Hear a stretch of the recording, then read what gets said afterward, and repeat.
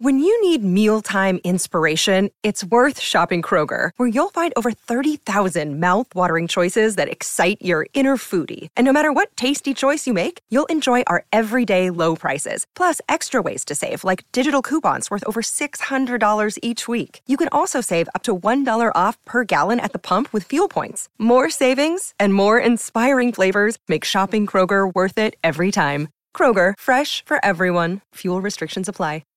Lots of things are better together. Hockey, food, golf. How about a cold one on the patio during a nice spring day? But if you really want to take things to the next level, drink some Labatt Blue Lights with your friends and live life to the power of we. Always enjoy responsibly. Beer, Labatt USA, Buffalo, New York.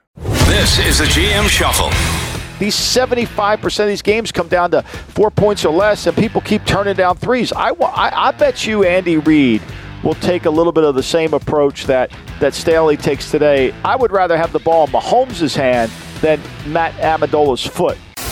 You're listening to the GM Shuffle with Michael Lombardi, presented by DraftKings and VSiN. Here is Femi Abebefe. Welcome to another edition of the GM Shuffle with Michael Lombardi, presented by DraftKings and VSiN. I'm your host, Femi Abebefe. Michael, we're now into the swing of things in the regular season. Week 2 is here, and we got a fun one tonight, but we got to talk about what we saw on Monday night before we get into anything Week 2 related.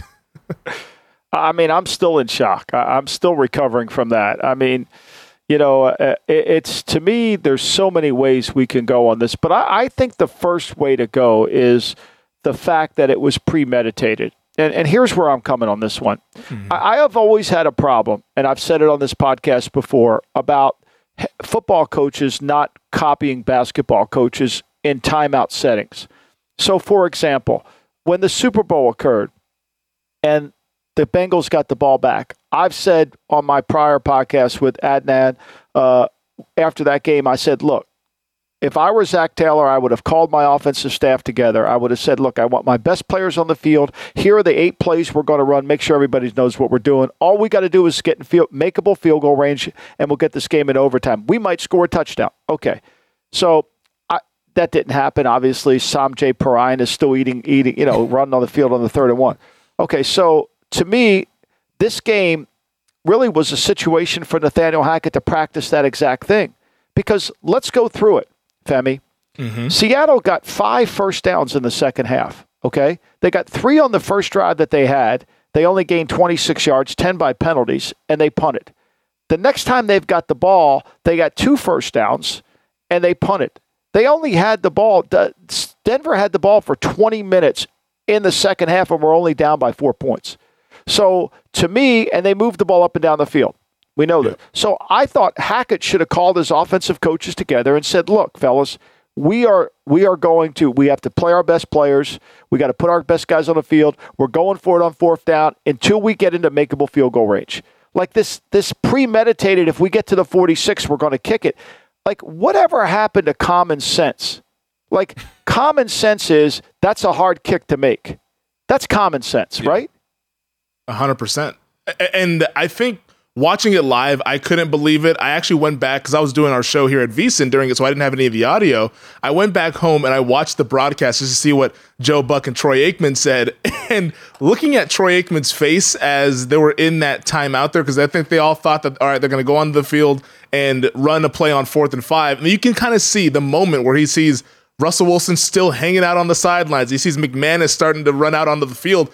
He looked as confused as anybody. We were all confused that maybe they were trying to freak the Seahawks out or something. It didn't make any sense, given the fact that they had 3 timeouts. That's the part that I can't get over. Right. Well, I mean, to me, the reality of it was, as I sat there and Bella's snoring in my ear and I'm watching the game alone, and when Russell went to the sideline, I said to Bella, they're kicking a field goal. I mean, and she grunted like, "Are you kidding me?" and went back to sleep. But I said, I could tell they were kicking the field goal. Wilson took his helmet off immediately when he went to the sideline. Go watch it. Mm-hmm. Like, I don't know what Troy and Joe saw, but I saw it immediately from my seat 3,000 miles away on a delay. So, like, once I knew that, I'm like, what are we doing here? Like, there was no plan. Like, I'm going to keep using this word. There was no strategy involved. There was no strategy involved in this at all. And it was a complete a complete miscalculation. And I think, to me, it goes back to an old adage that I've often said many, many times. The goal is to not get into field goal range. That's not the goal. The goal is to get in makeable field goal range, right? I don't give a shit if you have a great leg. Those kicks over 40 yards, they're harder to kick. You got wind, you got, all those things play into a factor. Pressure. You want to take it as far down as you can. I want to make sure that ball's going through the uprights. I don't want to have to hope. Don't ever confuse hope for a plan. So, to me, that whole game, that entire game was completely mismanaged. I feel bad for Nathaniel. Being the son of a head coach before, Paul Hackett was the head coach at USC. He was the head coach at Pitt. You would think that the game management stuff would come easy, but the reason I evaluate coordinators and the reason I evaluate head coaches in my power rankings was evidenced by Monday night. I'm sorry. Does Russell Wilson shoulder any of the blame in that situation? Because he's in his 11th year. Should he call timeout, or is it the coach has to make that decision? And if you're Wilson, you got to just go with what the coach says. I mean, look, I thought Russell Wilson looked like the guy that we saw last year in Seattle. I think he led the National Football League in week 1 in yards after the catch on throws. What doesn't make it bad, it just means that the offense and the system were giving him a lot of yards. I think 260 of his 350 yards came from yards after the catch. Run with the football afterwards.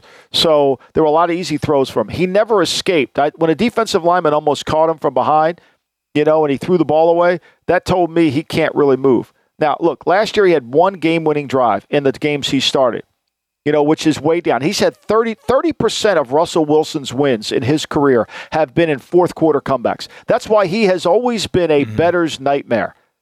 I mean, a bettor's nightmare. That's why he carried a lot of points in Vinny and all the guys who handicap teams, because he had 30% of his wins in Seattle, Femi, are from in the fourth quarter comeback. Think about that.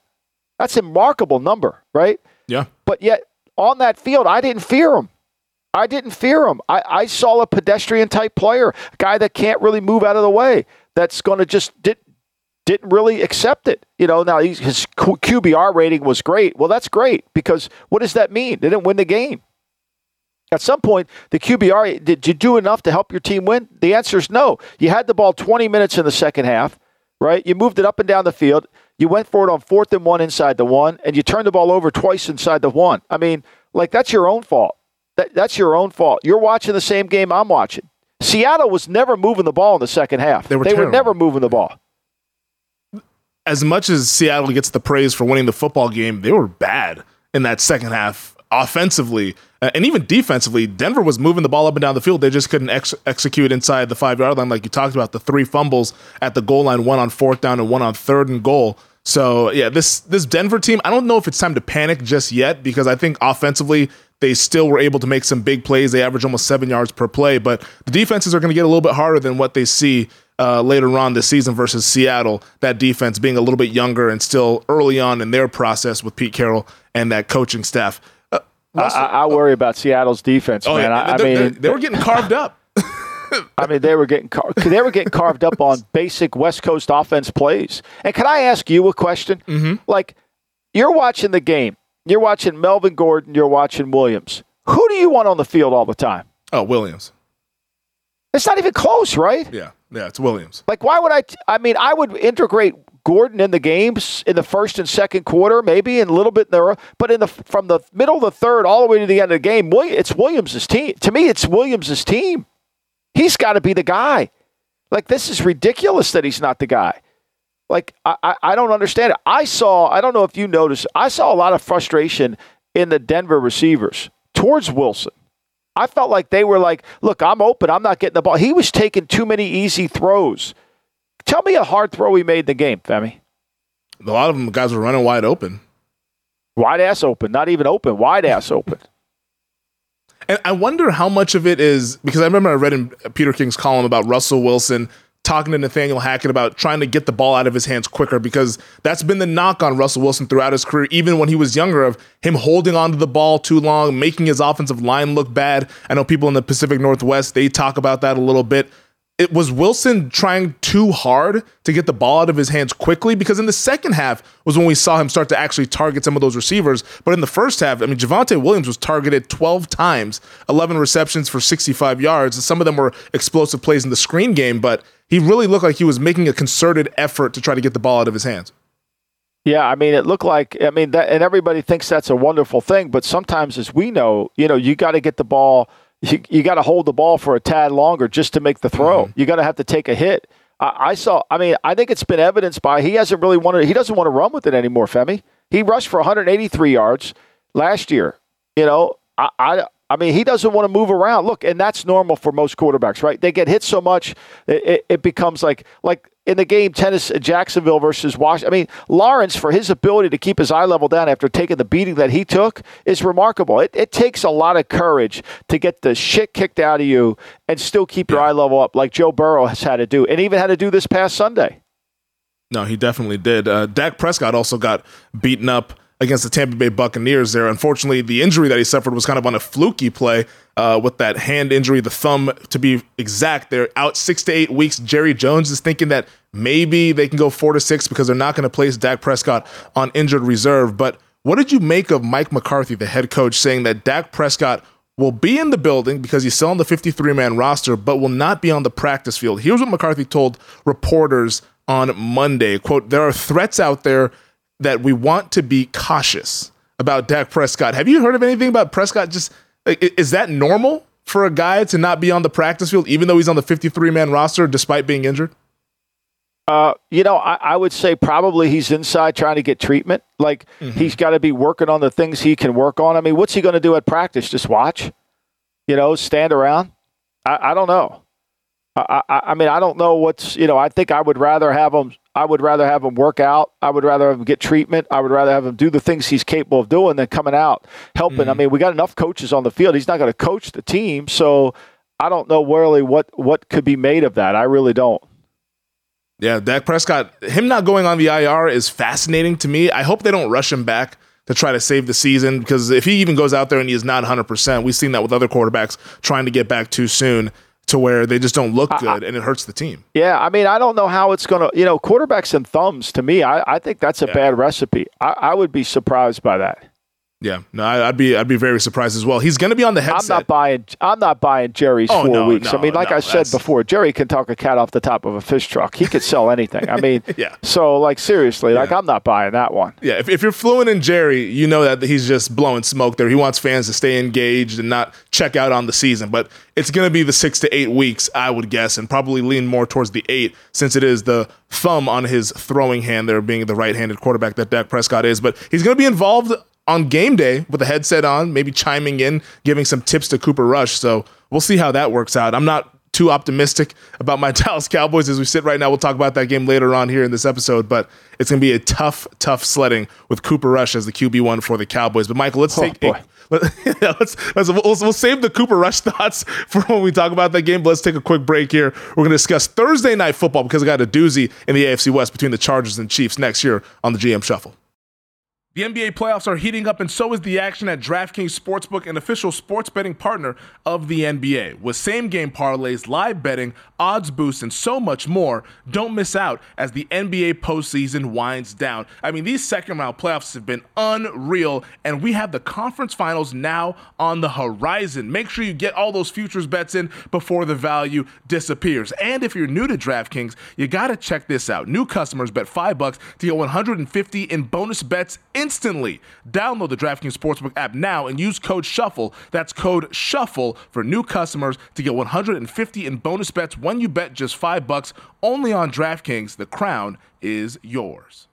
Gambling problem? Call 1-800-GAMBLER, or in West Virginia, visit www.1800gambler.net. In New York, call 877-8-HOPE-NY or text HOPE-NY 467-369. In Connecticut, help is available. For problem gambling, call 888-789-7777 or visit ccpg.org. Please play responsibly on behalf of Boot Hill Casino and Resort in Kansas. 21 plus, age varies by jurisdiction, void in Ontario. Bonus bets expire 168 hours after issuance. See dkng.com/bball for eligibility and deposit restrictions, terms, and responsible gaming resources.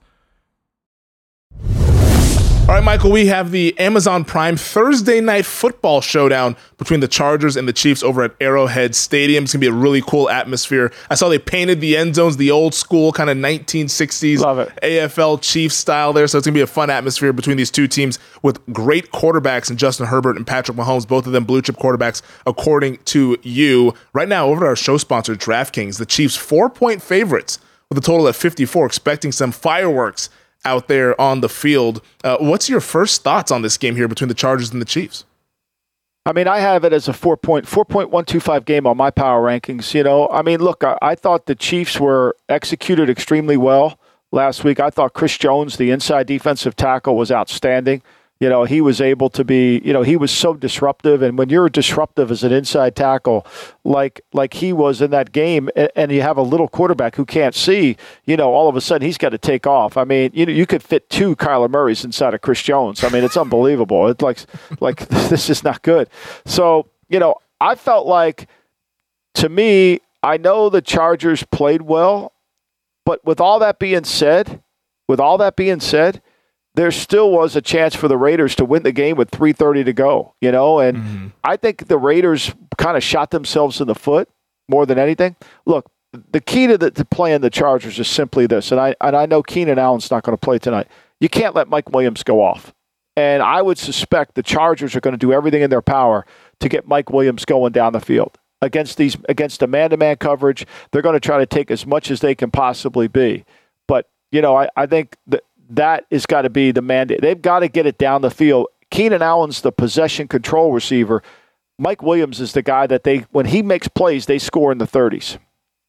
And the Chiefs will be without Trent McDuffie, their first-round pick at corner. He's on the short-term IR, so they'll be a little bit banged up in that secondary. But offensively, did you come away impressed with what you saw from the Chiefs in week 1? Because it was the first game without Tyreek Hill. They've been talking all training camp and all offseason about we're going to diversify our weapons. It's not just going to be the Hill and Kelsey show. We're going to get a multitude of guys involved here. What did you take away from the Chiefs from their week 1 performance against Arizona and now spinning it forward to their game tonight against the Chargers? I think Andy Reid did a good job this offseason of understanding what he has. I mean, Schuster, he knows what he's got with him. Hardeman with the speed, you know, dialing in some of those runs, changing up the formations. I mean, remember, when they had Tyreek, they were an 11 team all the time, right? They were in one back, one tight end all the time, and, you know, you had to deal with it, and people just played off of him. I thought Mahomes was better. I thought he was more accurate with the football, and I thought that they were able to pretty much do whatever they wanted to do. Seriously, they were impressive. Now, it'll be a little bit of a different challenge. Orlando Brown, you know, he's got a bad knee injury, not a bad knee injury. He's been bothered by a knee. He's got to play. You know, they've got to be able to get him to where he can handle the Mac coming on, and then the right tackle's got to handle the Bosa coming off the edge. So this will be a challenging game. I think it's also a game about kickers, right? I mean, you know, Harrison Buckner's, you know, he came back to kick the long one, but, you know, he's got an ankle injury, and I don't know if he's going to play or not. I don't think the final word has been on that. And then I don't trust the Charger kicker at all. Do you trust him? I've never trusted a Chargers kicker.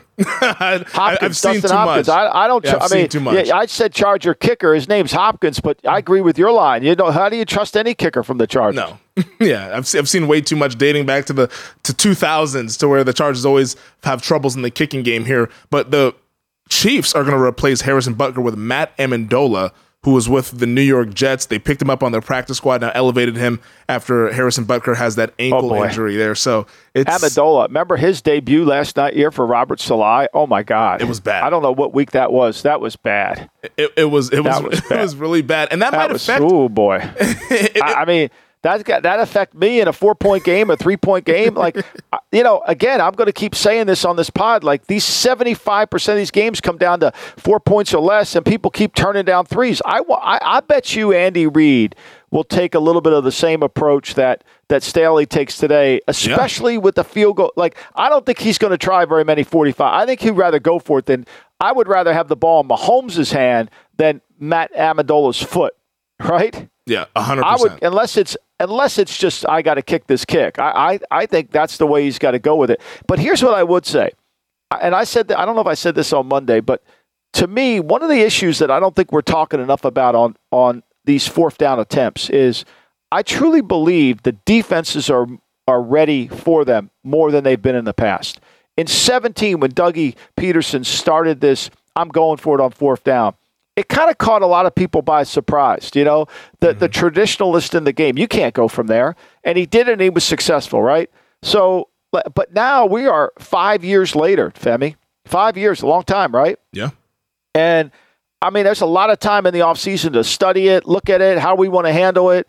And the offense is kind of like it used to be when you went for it on fourth down. On your play sheet, your play sheet had 2-point plays. You had 2-point plays. When you need to make a 2-point play, so if you were going to go for it on fourth down, a lot of times the offense coordinators just looked at their 2-point play and said, "We'll run that," right? Well, now they got to have a whole section for fourth down plays, and so does the defense. Okay. And the defense knows where the ball's going to go. I mean, how many times can you get away with running sprint right option on 4th and 1? It still happens. I mean, it was the play Dwight Clark scored in the Super Bowl, but it's been going on since time immemorial. But the reality of it is I think the defenses are more ready for it now than ever. That's interesting that you bring that up, that now defenses have fourth down packages ready to go. And oftentimes I think when you see anything that's 4th and 5 or shorter, the defense won't even really put their punt return team out there. They'll get a return man out there, but they'll still be lined up in a defensive formation, almost ready for some sort of fake or anything that might come on fourth down, just given that over these last 5 years, we've seen teams be a lot more aggressive in making these decisions. I just think it's something that it's always cause and effect in the NFL. We're seeing it happen. Teams are more creative, especially in the red zone, right? Like Frank Wright's going to keep going for it inside his 5. Might cost him his job. It literally might cost him his job. That read option play was horrible. I mean, look, if in fairness to Frank, if Pierce catches the ball in the end zone, they win the game. But that was an inexcusable. They got 17 first downs in the fourth quarter. I mean, they moved the ball like it was ridiculous to lose that game. But again, he turns down points. Like at some point, you're watching the game. Like I'm watching. Seattle was never moving the ball in the second half. Like take the points. But anyway, I just think defenses are more prepared for it. I think also what's happening is the third down calls also don't really set up the fourth down calls. You're right. So like with let's take Andy Reid for example. Matt Amendola, before I send it, say I got a 3rd and 8, right? Mm-hmm. Well, I'm not gonna say I want to get to 4th and 4. I hate third and manageable. I hate that terminology. I think it's ridiculous. But anyway, like I may call a play on 3rd and 8 that I know I may come back with something else on fourth down. I'm playing 2 plays here, right? I think that it goes into your vernacular. It goes into your kind of preparation. I'm going for it here. I'm not going for it here. I'm going to take the points. I mean, it's kind of a pregame mentality. I think as you go into this game tonight, I think if I'm Andy Reid, I'm not putting the ball on Amendola's foot as much as I don't want to turn down point unless it's inside unless it's a chip shot. In fairness to Frank Reich, I mean, Rodrigo Blankenship got cut and he went through waivers, so maybe that's why he was going for it on fourth. But didn't Frank, Femi, didn't Frank watch Blankenship for, I mean, how long has he been watching him? I mean, it's been a while. At some point, I mean, and then I always get this back from people. Well, look, the kicker's not reliable. Well, I mean, I know that. Then get a better kicker. Draft a kicker. I mean, the Brownies drafted that kicker because they knew they needed one to compete with Tucker, to compete with Boswell. I mean, they had to, right? McPherson. I mean, the North has great kickers. You don't have one, you're going to lose those close games. J.C. Jackson, the free agent acquisition from New England, is a game-time decision. He missed Sunday's game against the Raiders.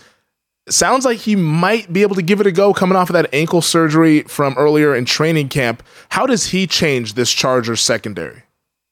Well, I mean, they're obviously going to play man-to-man, and, they're going to kind of allow him to kind of do what he can do against the receivers and feel like he matches up, whether it's Schuster Smith, whomever they put there. I think he probably feels like he can match up to that. So it gives him another cover guy. It gives them one more cover guy. It gives them basically an all-pro player, another all-pro player on the back end of their defense, which you can't really fault that, right? You got that going for you. So I just worry about a guy coming off an ankle injury. Is he really going to be healthy enough to really against a high-level players of the Chiefs? Because they run routes hard. I mean, Schuster Smith is like he's going. I mean, I didn't see Vandell Scouling. I didn't really see the other guys as much, but I thought Hardiman and Smith were exceptional in that game. Who wins tonight? What's the score? I'm going to go, I think the Chargers without all their weaponry, I think it'll be a close game. I don't trust the Chargers in a close game. I think the Chiefs win it. I do. I think the Chiefs have confidence in them. I think the Chargers last week were fortunate. I don't know if they can be fortunate again. If I had to play this, I would probably take the Chargers and the points, but I think the Chiefs win. Yeah, I'll say Chiefs by 7. I don't think it'll be by 3 because we know that the Chargers aren't going to be those balls playing out there, Femi. Way to go. Drop them, man. I love it. Yeah, go ahead, drop it. Chiefs by 7 tonight on Thursday Night Football, but I think it's going to be a really fun game. I could see 31-24, somewhere around there being the score here, and it'll be a fun one. I think if the Chiefs could blow coverages, they're very capable of that, but if Chris Jones plays like he did last week and they get something out of their defensive front, they're hard to play. But look, we haven't even talked about Herbert. Herbert's sensational. I mean, he is so damn good. Yeah. And nothing phases this kid either. Like nothing. The 2 best throws I saw on social media on my Twitter timeline were the end zone angles of Mahomes to Kelsey and then Herbert to Allen. Just phenomenal throws. If you haven't seen them, I'm sure if you just search their names, you'll pop up. But all 22 of those really does it justice about how good these guys just are. On the other side, Michael, we're going to talk about the quarterback showdown from Sunday. I don't think these guys are quite at the level of Herbert and Mahomes. We're going to discuss it next here on the GM Shuffle. All right, Michael, it was a slop fest, I would say, in Chicago between the 49ers and the Chicago Bears. But over at the 33rd team, they had Mike Martz evaluate the tape and talk about both Trey Lance of the 49ers and Justin Fields of the Chicago Bears. And he came away unimpressed with what he saw by the 2 second-year quarterbacks. Here's what he had to say on Trey Lance. I have this quote. He says, "I've never seen anything about this kid that was encouraging at all. He really has to plan himself to make a good throw. He's not a quick decision guy. Everything about him being a mobile guy and making plays with his feet. He looked like a fullback stumbling around trying to run the ball to me. He's not Lamar. I don't know what he is. He's not particularly good with running the football." Your thoughts on Mike Martz's evaluations of both Lance, and then we'll get to Justin Fields as well. I mean, I agree with him. And I think, to me, it takes, he's willing to say what he thinks. Look, you could say what you want about Mike Martz and these idiots on Twitter. Well, he had J.T. O'Sullivan. Like, who do you think developed Kurt Warner? Like, seriously, who do you think developed him? Do you think it was Dick Vermeil? I mean, so let's get things in perspective here. John Shaw, the president of the St. Louis Rams, is going to fire Dick Vermeil. He's going to fire him after 2 years because it was a disaster, a complete disaster, right? And he tells Vermeil, "I want you to hire Mike Martz." Vermeil doesn't want to do it. He wants to control his coaching staff. He's got all his cronies with him. Jerry Rome, Al Saunders. He's got all the guys that have been to war with him before. I'm not doing it. Well, if you don't do it, you're getting fired. And so he did it. And guess what happened? Kurt Warner comes out of nowhere. They had signed Trent Green too. Remember? So he hires Martz. They sign Trent Green, who was developed by Martz in Washington. Then he develops Kurt Warner. So this nonsense that I see on Twitter, these experts that want to knock Mike Martz. Like, look, there are very few people on planet Earth, and I mean very few people on planet Earth that can evaluate the quarterback and can coach the quarterback. Very few, right? And Mike Martz is in that very few category. So, like, does he make mistakes? Fuck, we all make mistakes, Femi. We all blow some things. But in terms of developing the quarterback, getting the most out of him, he sees it. What he said about Lance is true. My question to you is, how in the hell can Lamar Jackson be the 32nd pick in the draft and Trey Lance be the 3rd? I wondered that during the draft process, especially from Lamar's end of things. He was productive as hell at Louisville, won a Heisman Trophy, elevated that program playing in an ACC conference versus Trey Lance being in the North Dakota State machine over there in the FCS, to where, no disrespect to the FCS, but he has the best program and the best surrounding pieces around him on that North Dakota State team. So I wondered it, but clearly the Niners and others maybe as well saw something in Trey Lance. Well, I think they don't have a grading system. Here's why I think they don't have a grading system. Because to me, when you have a grading system, a college grading system, right? Every draft isn't a single entity, right? Every draft isn't just on its own. Every draft is all the drafts. So you have to go back and look at the grades that were given, your final board from prior years. And the advantage you have from doing that is you know how the player played. I was wrong on that guy. That guy's a hell of a lot better than I thought he was. That grade was too low. You can adjust the grades.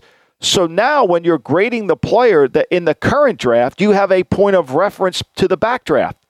See, the one thing people confuse with, they think I don't like analytics. I do, because we're in the information business. You need all the information you can get. I like applied analytics that's applicable to the situation. I don't want it to be, well, you should go for it on fourth down in the first quarter. Well, you know how I feel about that. So to me, it's how does it do it? Like if I were John Lynch and I was in the draft room in San Francisco and I saw that we gave Trey Lance a 75 grade and the terminology read, this guy will be a blue chip player, blah, blah, blah. And then I know we gave Lamar Jackson a 62, let's say. Something's wrong here, fellas. Like something's wrong. Like how can we give this guy this grade? And this isn't first guess, and this isn't second guess. And this first, how can we give a guy who's playing at North Dakota State level of comp? We haven't seen him in an all-star game against a guy who's got 3 years of production at the highest level of college football and won a Heisman. Like, how do we have that imbalance? How? It's a fair question. How do we have it? I mean, that's the only question you should ask. Like for any personnel director in the National Football League that doesn't go back and ask that question, he's really not a personnel director. He's an area scout with a title.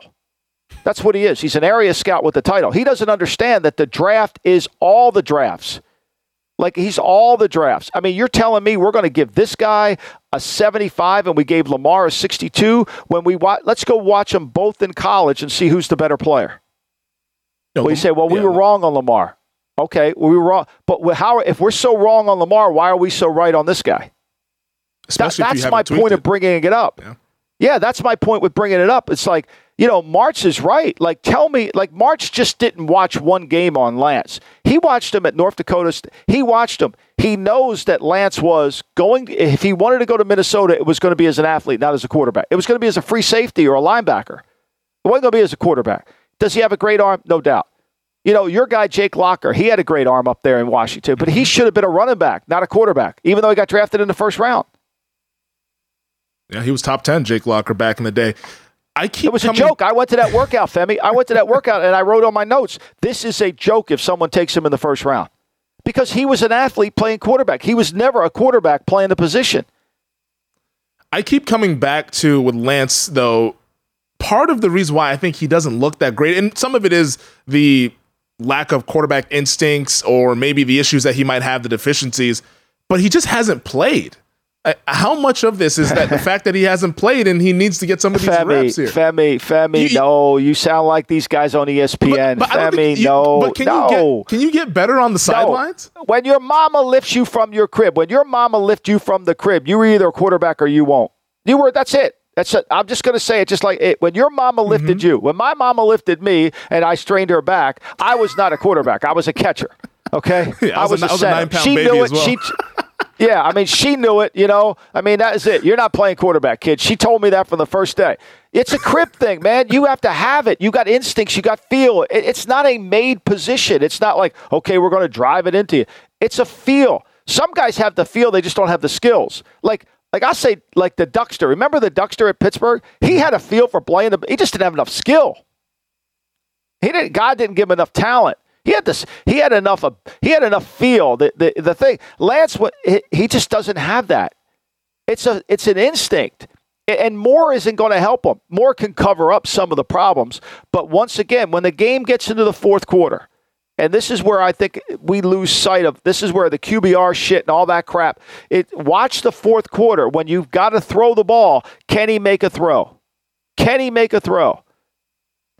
Can't, and he couldn't do it. One guy who did make a throw in that game, and it might not have been the prettiest performance, definitely wasn't when you looked at the box score. Justin Fields made the necessary plays in the fourth quarter to elevate his team to winning that football game. Martz really wasn't too kind on Fields either. Fields now has played a little bit more, but he hasn't played a full 17-game season as a starter for the Bears. Where are you at with Fields, and do you agree with Martz's evaluation on him? I do. I've been holding out judgment on Fields because I haven't liked what I've seen since the beginning. I haven't liked what I saw at Ohio State. I never thought he was the real deal at Ohio State, but I've kind of like, okay, I'm going to let this keep going. I think he doesn't have that innate instinct. I don't think he has that, okay, the in cut's going to open, I'm going to bang it in there. I don't think he has rhythm or timing. I think he's a really good athlete. that's playing the position that can make all the schoolyard plays you need. I mean, throw to your left, throw it back to your right. Yeah, no worries. But in terms of running an offense, like I don't know what offense he can run. Like when I watch Lamar Jackson play football, I visualize an offense that would Lamar Jackson be absolutely great in. When I watch Trevor Lawrence play, I can visualize an offense that he would be really a lot better in. You know, I'm not saying they shouldn't be in shotgun. I'm not saying they shouldn't be RPO, but I can visualize it. I haven't been able to do that with Justin Fields. His accuracy is not great. His timing isn't very good. His rhythm. I think March said something that's profound, and I give him credit for saying it. Takes guts in this world because Twitter's going to rip his ass. The worldwide leaders got experts over there. None of them have coached a quarterback in their life are going to tell you that, you know, this is what it is, right? So, I mean, all I keep saying to myself every time I watch a quarterback, what I start with is the guy looking over my left shoulder here in this office, would he like him? Would he like him? Mm-hmm. And if he watched Lance, he would not like him for the reasons that March said, the foot quickness, the movement, the plant. Would he like Fields? No. You know, who would he like? You know, remember, it's not just because a guy's not playing. Steve Young couldn't do shit in the World League or at Tampa. He was a disaster. Everybody wrote him off except one guy. Because he saw in him what he could do. He saw in Rich Gannon what Rich Gannon could do instantly. Because he knows what he wants for the position. I just don't see that. I don't know what they're going to do with Fields. I really don't. And for our listening audience, the guy who's on the left shoulder, Michael Lombardi, is the great Bill Walsh there with the photo of him and Joe Montana. Fields, though. Great assist, Femi. Great assist. Thank you. No, I got you.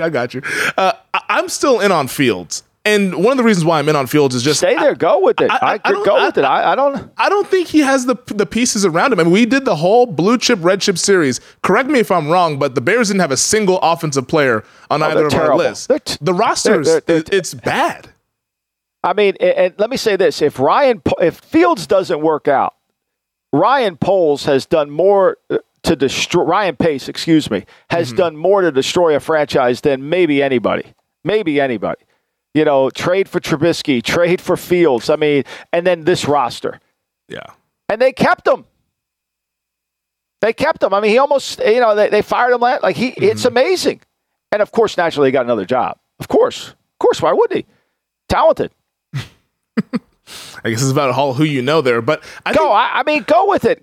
I'm a believer in Fields just because I think what I saw in the playoff game at Ohio State, this kid, he's talented. He's a tough SOB to crack his ribs and then still play in that game against Clemson and play better than Trevor Lawrence in that game. And yeah, they got blasted against Alabama in the national championship game. And I get that this is college. Everyone says, oh, this is college or whatever. What does that mean for the NFL? But I still think he showed those glimpses in that college football playoff and played decent enough while being injured against Alabama to where I don't want to write him off. And I'm very intrigued by Luke Getsy and what this offense can be. That slop fest that we saw this past Sunday, it's hard to judge anybody on it. And March brought that up. He said, hey, you're going to have to make some throws in bad weather. That's just the NFL. And I agree with that. But there was standing water on the field. It's hard to get any sort of judgment on anybody offensively.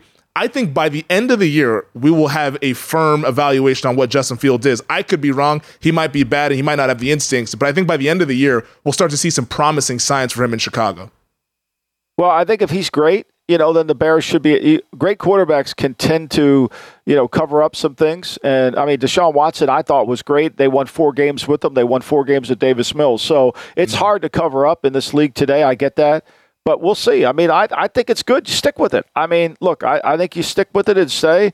And at the end of the day, we'll see where this goes. I mean, look, everybody told me I was nuts about Mitchell Trubisky, that he was going to be great. I mean, the same Twitter experts that are killing me now were killing me then, those guys. You know, same ones that killed me on Jared Goff. How's that working out for you? Goff and the Lions are 0-1, but they're favored this week. Maybe they'll get a victory against the Washington Commanders. Speaking of this Sunday, we're going to get to Sunday's slate on the other side. One more final break here on the GM Shuffle with Michael Lombardi. All right, Michael, before we get out of here, let's take a look at Sunday's slate for week number 2. And I want to start in Jacksonville, where the Jaguars are hosting the Indianapolis Colts. Indy right now, 4-point favorites ever at our show sponsor, DraftKings, total sitting at 45.5. This is a place where the Colts have not won since September of 2014. But you think that might change this coming Sunday? Well, I asked Steve Mackin, who does a great job for our VSiN website, and if you go to listen to some of the things he writes about, it's tremendous. And I asked him, I said, what are the numbers for a team that opens up twice on the road? We have it this week with New England traveling again to Pittsburgh and Indy traveling again to Jacksonville. Both road games to start off. And since 2019, the road team in the second game is 8-0 against the spread, 7-1 straight up. I mean, it's just astronomically favors, which has surprised me. And the team that's opened up with 2 home games is 7-8 against the spread. Like, it's not very good.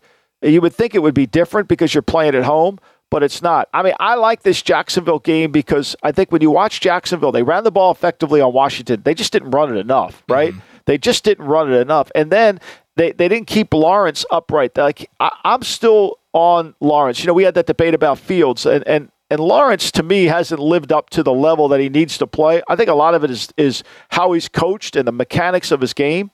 I think he could really use some more discipline in that. But I think this is a fun matchup between the coordinators, Femi. I think Frank Wright knows Doug Peterson. Yep. Doug Peterson knows Frank Wright.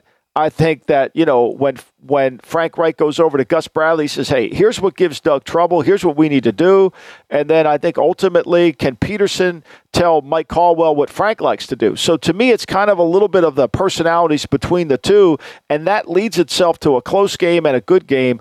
I think a lot of people are going to take Jacksonville the points here. When it is 2 coaching staffs that know each other pretty well, does it just come down to the talent on the field, or can the coaches still make an impact on this game?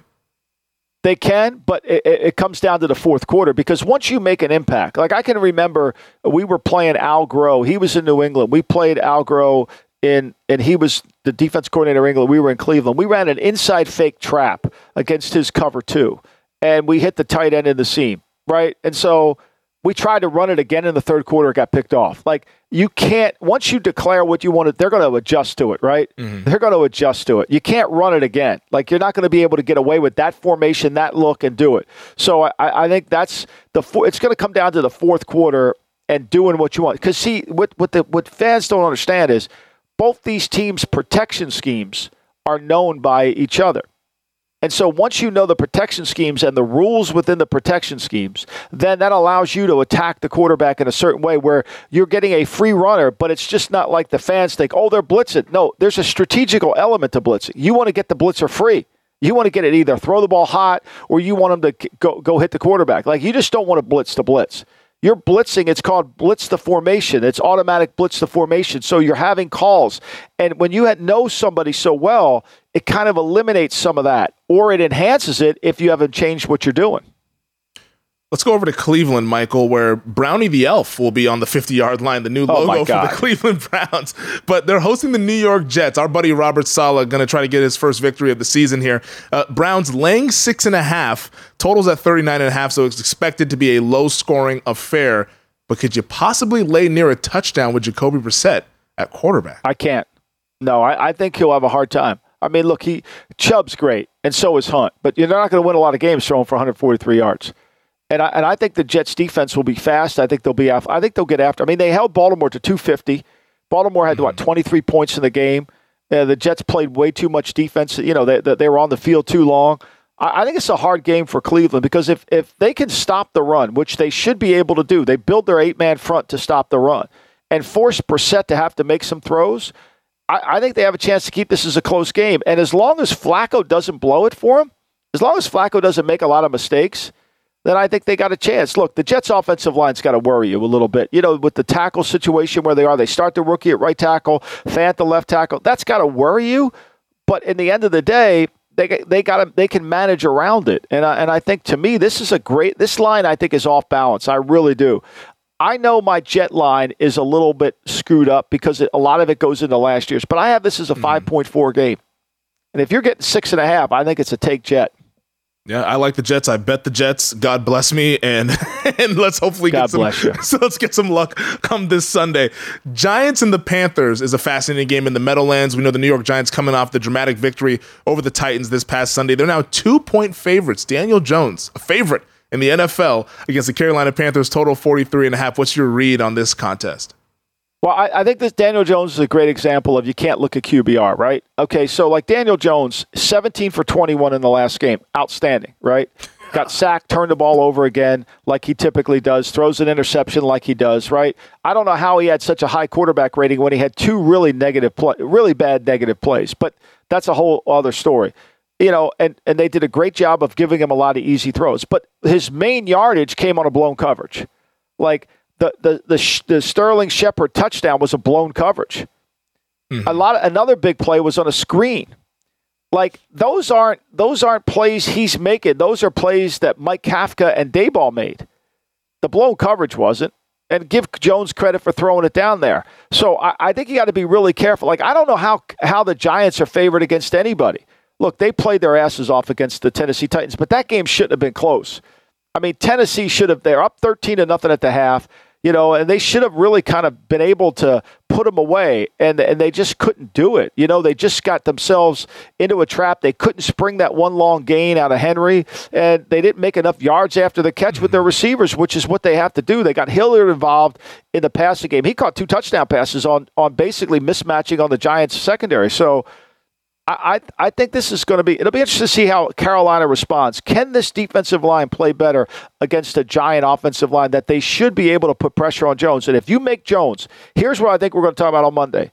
If Daniel Jones is in 15 or more third downs, 15 or more, the Panthers win. Yeah.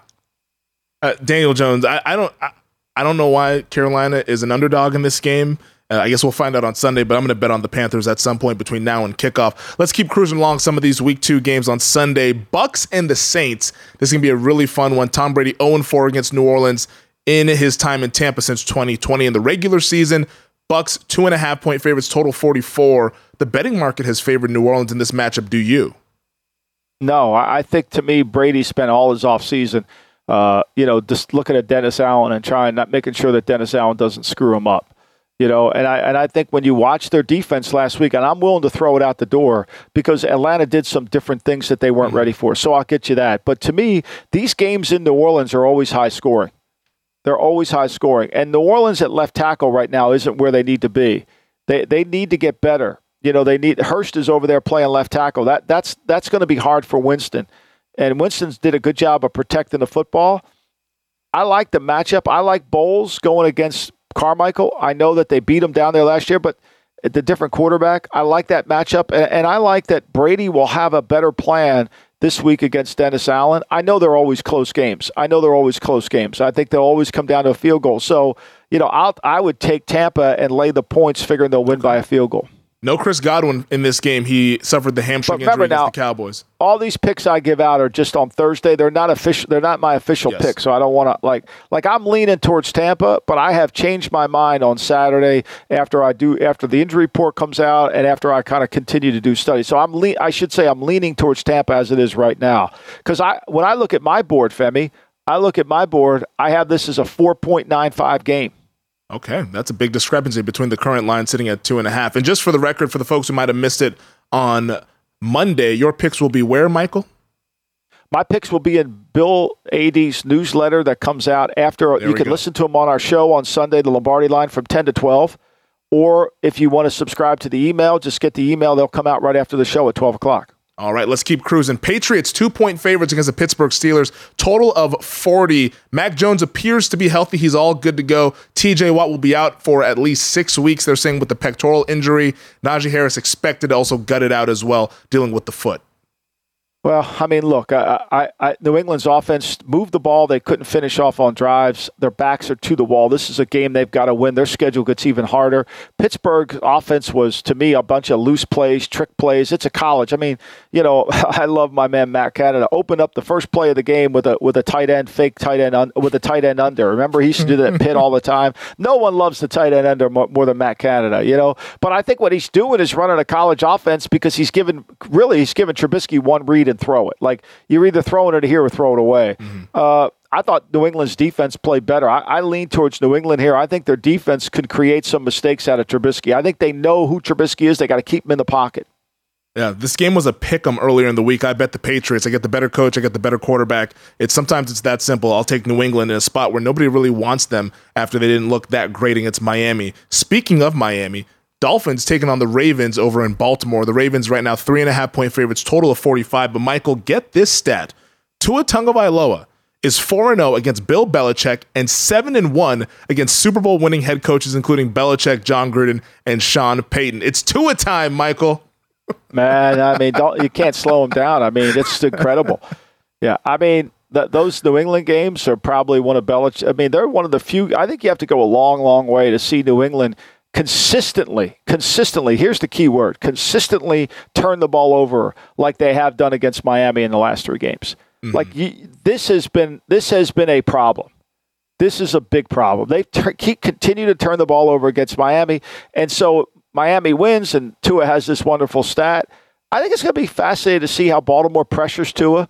Can the offensive line hold up? I wasn't impressed with Baltimore's offense at all last week, and especially now at left tackle. I don't know if Ronnie Stanley's playing. I mean, to me, this is a no play for me. I had the line at Baltimore at like a 3-point favorite, which is what it is, 3.68. I think there's a lot of questions you can't answer today. The offensive line for the Dolphins is a question mark there. Austin Jackson got hurt last game. Teron Armstead, who we've talked about quite a bit, being injury prone, he got hurt as well in this game. So they could be down both of those starting offensive tackles, which is not a good sign when you're going on the road. Last game I want to touch on, Michael, my beloved Dallas Cowboys. Dak Prescott out with a thumb injury for 6 to 8 weeks. Jerry's saying 4 weeks, but we know Jerry's just BSing us. The Cowboys, 7-point underdogs against the Cincinnati Bengals. Bengals trying to bounce back after the overtime loss to the Pittsburgh Steelers. Total 41.5. Can Cooper Rush keep it close? Well, I mean, look, the Bengals' offensive line was a disaster last week. I think if Dallas plays this game not to lose, they got a chance to cover this number. I mean, this is a game that has to be strategized. Mike McCarthy's got to go in there and say, look, we got to run the football. We got to play action pass. We got to give Cooper a lot of plays. We're going to play it close. We got to get our defense to create some turnovers. We got to win the field position game, and we got to keep this game under 20 points. And we got to make sure Chase doesn't give a big play. Force the ball to Tyler Boyd. Force the ball to Higgins somewhere else. We got to tackle really well. Curse is out in the secondary for them. I think they got to play a complete game. Right now, this is going to really, from this point forward, people say it's unfair for McCarthy because losing Dak, but this is where McCarthy has to be a head coach. Yep. And how do I want to pace this game? I got to pace the game. How do I win this game? You win this game by converting 3rd and short because you're going to be in a lot of them, right? You're not going to make a lot of explosive plays. You got to do what Seattle did in the first half, is find ways to create easy throws for the quarterback, and then you've got to have a fourth quarter plan.